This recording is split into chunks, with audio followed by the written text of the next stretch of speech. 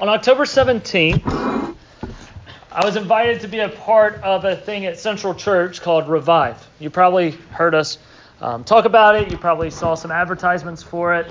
Revive was going to be this thing hosted by local churches where David Platt was going to come in and speak and kind of reinvigorate a passion for missions. And so that night I was asked to be there to have a table set up to meet with students and help them take their next step in faith. I was also asked to do kind of a prayer point and all that. And so I was there. Here's the problem. I honestly did not want to be there that night. If you ask Carlin, she will tell you, I wanted to be home. We had done, for 3 straight weeks, we had hosted family in our house. We had had fall retreat. We had not had a night off for probably about 20 days. Every morning, every afternoon, every evening was consumed with work and with ministry things. And I was completely exhausted. But I had to be there, and I know some of you were there, and it was a fantastic night. See, the prayer time was fine. The worship was really good. And then when David Platt, who was the president of IMB, International Mission Board, and who now is a pastor in Washington, D.C., when he got up to speak, he started with this line. We can manufacture a heart for missions and miss a heart for God. We can manufacture a heart for missions and miss a heart from God. And see, the whole time I was sitting there thinking, he could, because he's so eloquent in his speaking, he has so many great stories, he's just a great communicator and a passionate guy. He could have probably, if he wanted to, gotten 30-plus Compassion kids adopted that night. He could have probably convinced and convicted many students in that room that evening to call and surrender their life to a call to missions. He could have probably had mission trip signups at an all-time high because of the fervor he could have created. But that's not what he did. Instead of pushing us to act, he pushed us to be. Driving home that night, I was still wrestling with that line. We can manufacture a heart for missions and miss a heart for God. And I got convicted that and I wrote this in my journal that evening, I love doing things for Jesus, but how much do I love being with Jesus? Or maybe more plainly, how much do I love Jesus? I want to unpack that for a moment. See, I love doing Christian things. I love loving my wife and loving my child as I'm called to in Ephesians 5. I love serving the church. I have so much fun being at different events with you guys, being a part of things. I love the job I get to do.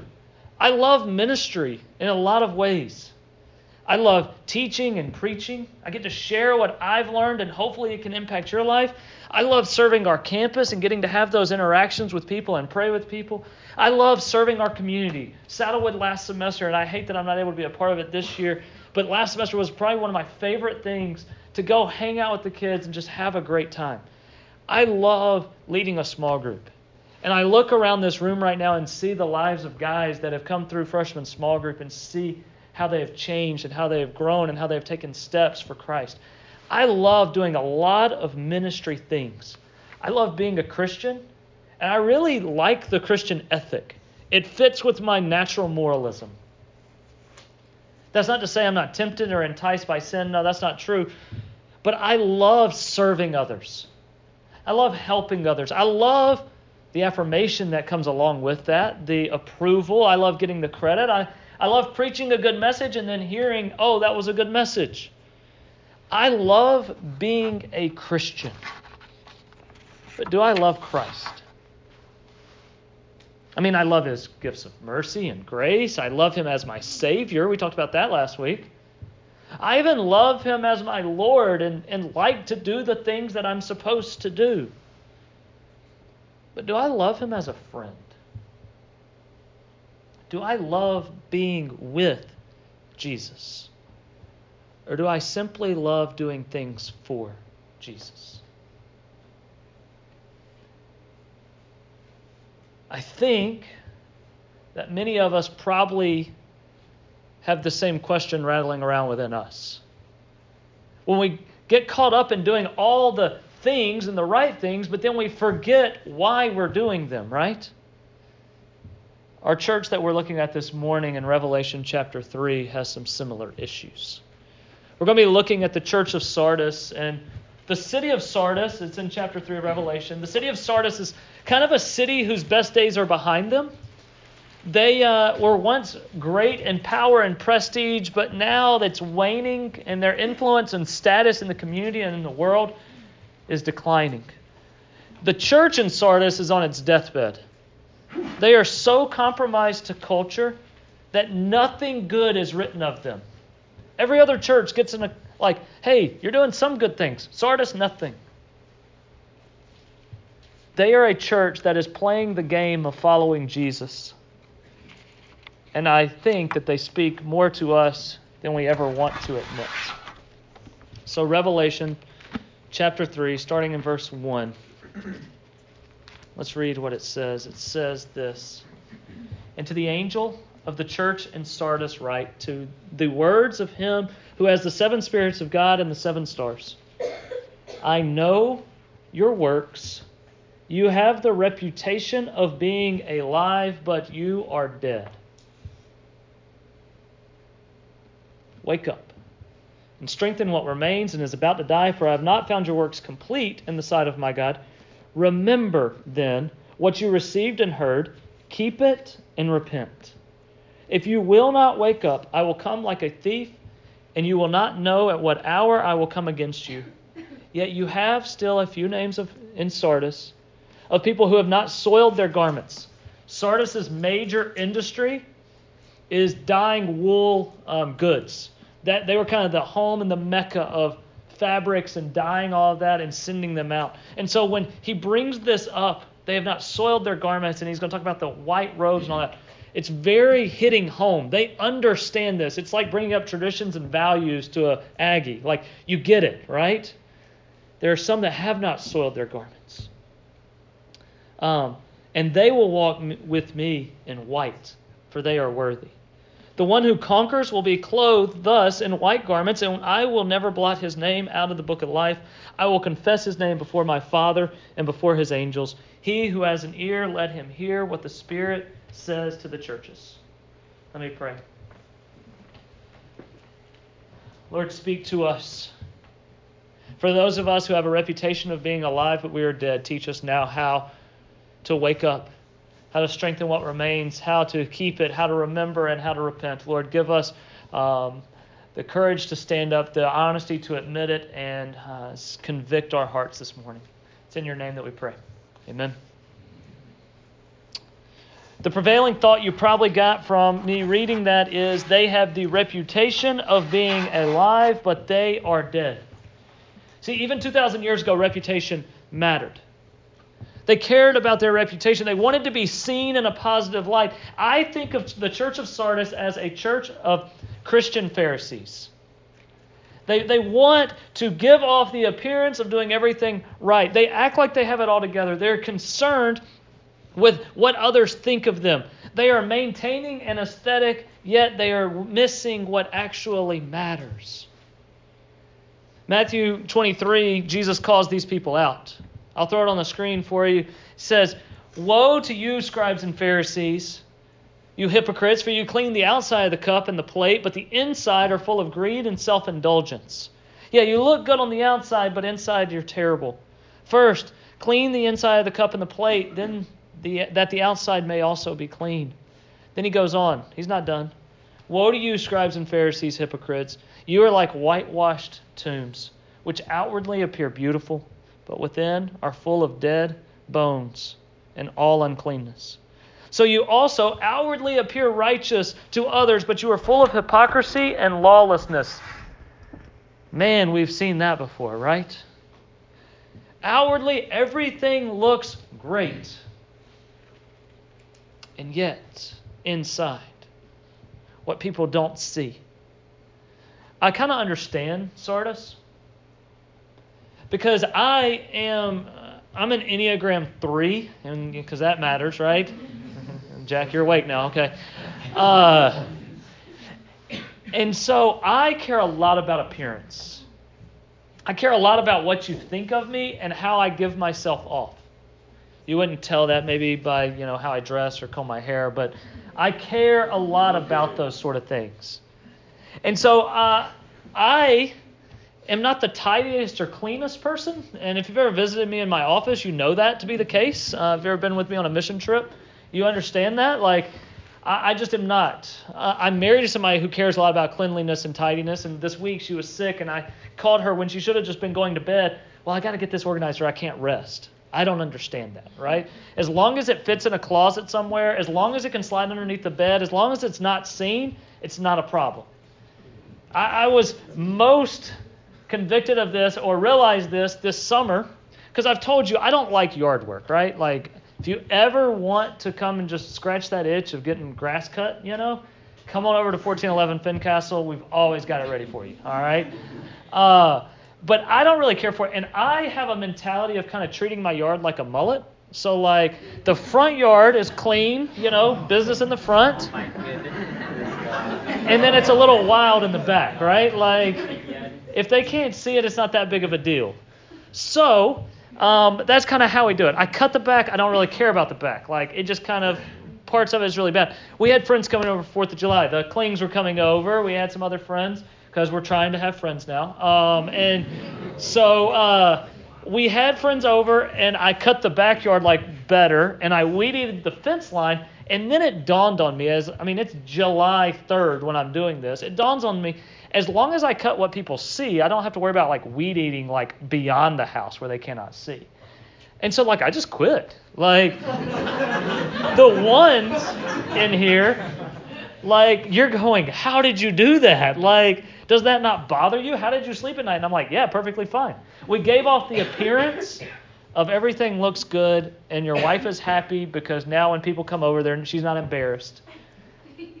But I didn't have to do all the work because I'm more concerned with how it looks than actually completing the job. I'm more concerned with the appearance and fooling you than I am with actually doing good work at times. I think we fall into the same trap in our Christian walk. See, we work really hard at being presentable, at being knowledgeable, at being prayerful, at being deep, at being theological. We work very hard at being these things when people can see. But then inside, and what happens when we're alone doesn't match. My most theological and longest and best worded prayers are done aloud. My most theological thoughts happen when I can impress someone by my answers. We give off this appearance of deep devotion, but don't really have things backing it up. I guarantee you that there are tons and tons of people who spend more time arranging their quiet time for the gram than they do reading their Bibles, right? We got to have the perfect picture and make sure the coffee mug is there in my journal and I'm not on page 1. And we want to make it look good. And let's flip to a page that has a few highlights in different colors because that means we've been to that page multiple times, right? We spend so much time giving off a reputation because we bow down to the God of approval or the God of perfectionism, and we worship that instead of the perfect and approving God. We spend so many hours washing the outsides, cleaning the tombstone, and not realizing that it is dead inside. We are really good at living for Jesus, but we struggle living with Him. Sardis has that reputation of being alive, but they are dead. And here's the deal. No one knows that they are dead. No one knows. How many of you in this room feel that? You give off the reputation. You're here. You're in small groups. You're involved. You have a Bible that seems warm. You'll pray if called upon. You'll answer. But no one knows that you're just playing a game. That you're just coasting from a good youth ministry or from an invigorating impact camp. No one knows that the only time you open your Bible is at Breakaway each Tuesday. No one knows that your prayer life has been extinct. No one knows. Because you're consumed and concerned with keeping the appearances up. See, here's the deal. I could teach, honestly, for the rest of your career here on stuff I've already done. And you wouldn't know. I could lead a small group. Well, Dean would know. He smiled at me. Yeah, he would know because he remembers every single example I've ever used. But anyways, I could lead a small group on personality and youth ministry knowledge alone. I can get by, and so can you. You can play the game and pretend, and no one would know. No one will see your lack of growth, your absence in time with Jesus, or your lack of heart for Jesus. As long as you make sure to go to church and small group, to post some spiritual things every once in a while, to make sure to answer here and there, you can give off the appearances, but hide what is really happening. But Jesus can tell. I know your works. You have a reputation of being alive, but you are dead.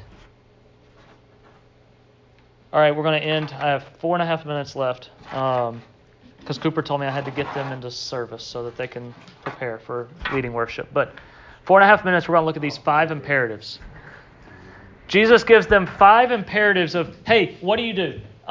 He says, wake up, strengthen what remains, remember what you have received and heard, keep it, and repent. So we're going to look at those 5, and I'm going to use the illustration of a fire to help us carry this through. Imagine you're with Bill Killian this week in the Grand Canyon. You've built a fire. And then Bill, because he's about 55 or so, gets a little tired, in his little pop-up recliner, and he begins to fall asleep.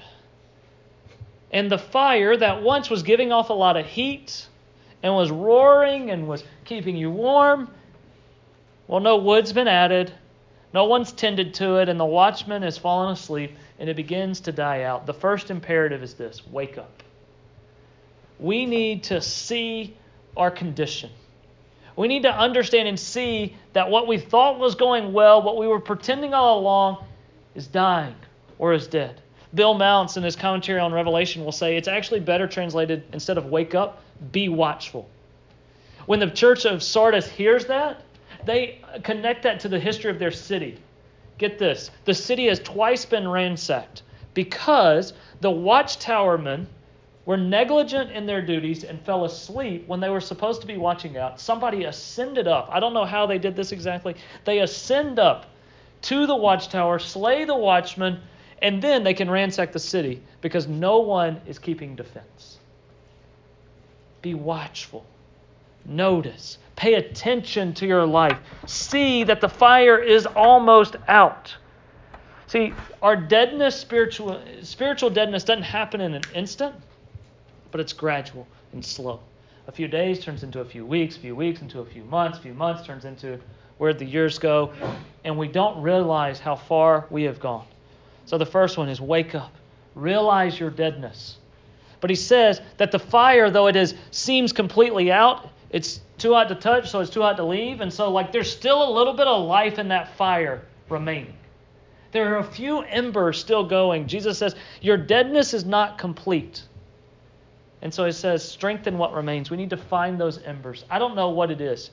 Is it just a conviction for you that, hey, life is not going as it should? I know that there's a better way to this, and I need to lean into that and go, Jesus, show up, because I know what I'm stuck in right now isn't good.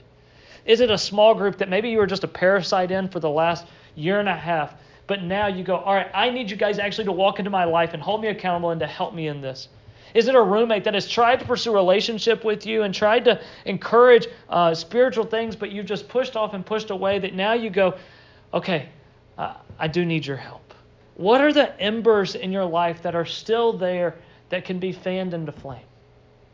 Strengthen what remains. Find something that still has a heartbeat. Thirdly, we find those embers, but we don't want to be crazy with them, all right? We need to go back to our Boy Scout training and figure out what will make a fire. How can we help this grow back? We need some oxygen. We need some wood. And Asher will tell you what else you need to build a fire. But, we need these things to build back up. So we need to remember. We need to remember the gospel. Because the God who desired me as an enemy also desires me as a hypocrite. The God who desired me when I was far off is the God who desires me when I'm still playing the game. We need to remember the gospel. That we don't save ourselves, that we are not loved for what we have done, but for what He has done on our behalf, that we are not working for His approval, but we are working from His approval. We need to remember these things. We need to remember grace and forgiveness and mercy.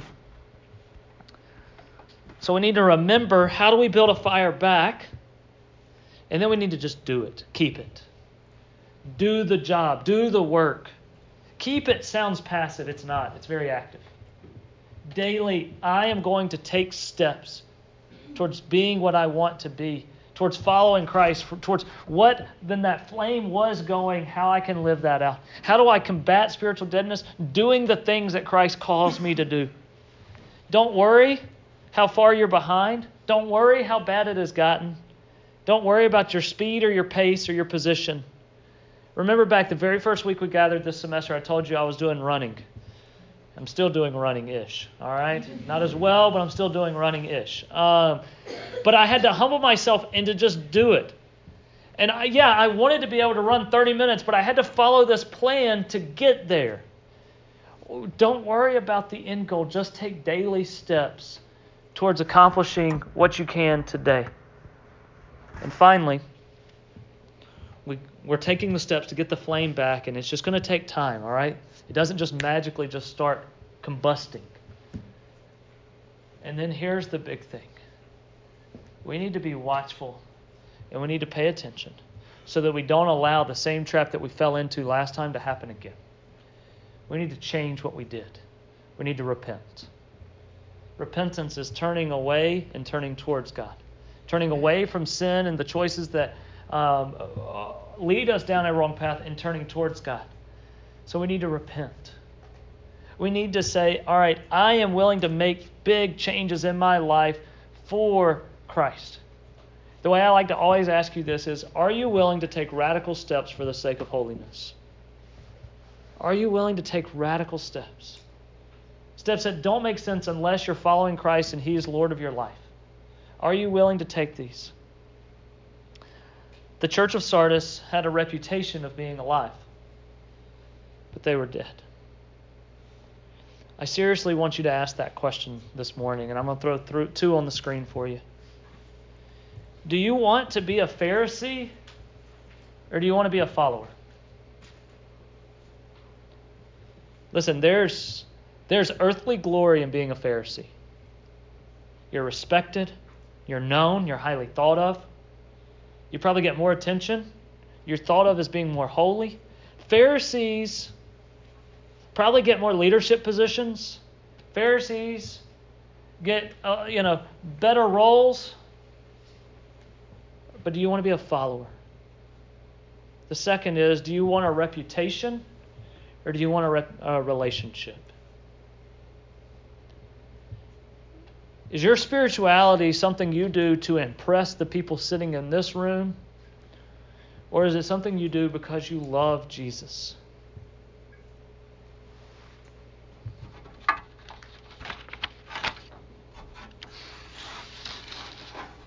We can manufacture a heart for missions.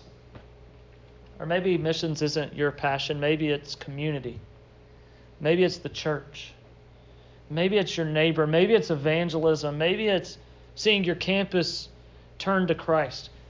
We can manufacture a heart for any of our passions and still miss a heart for Jesus. I struggle not just loving doing things for Jesus, but loving being with Jesus. It's a work. It's an action that I have to take. I can get very caught up in reputation and responsibility. I can get very caught up in what I need to get done instead of what is most important. I hope that for those of you that are like the Church of Sardis this morning, that you wake up. And I hope that for others of you, that you go, okay, I do not want to fall into that trap. I do need to spend more time with Jesus and just being with him, abiding and loving it, instead of just loving doing things for him. Let me pray and we'll break into our classes.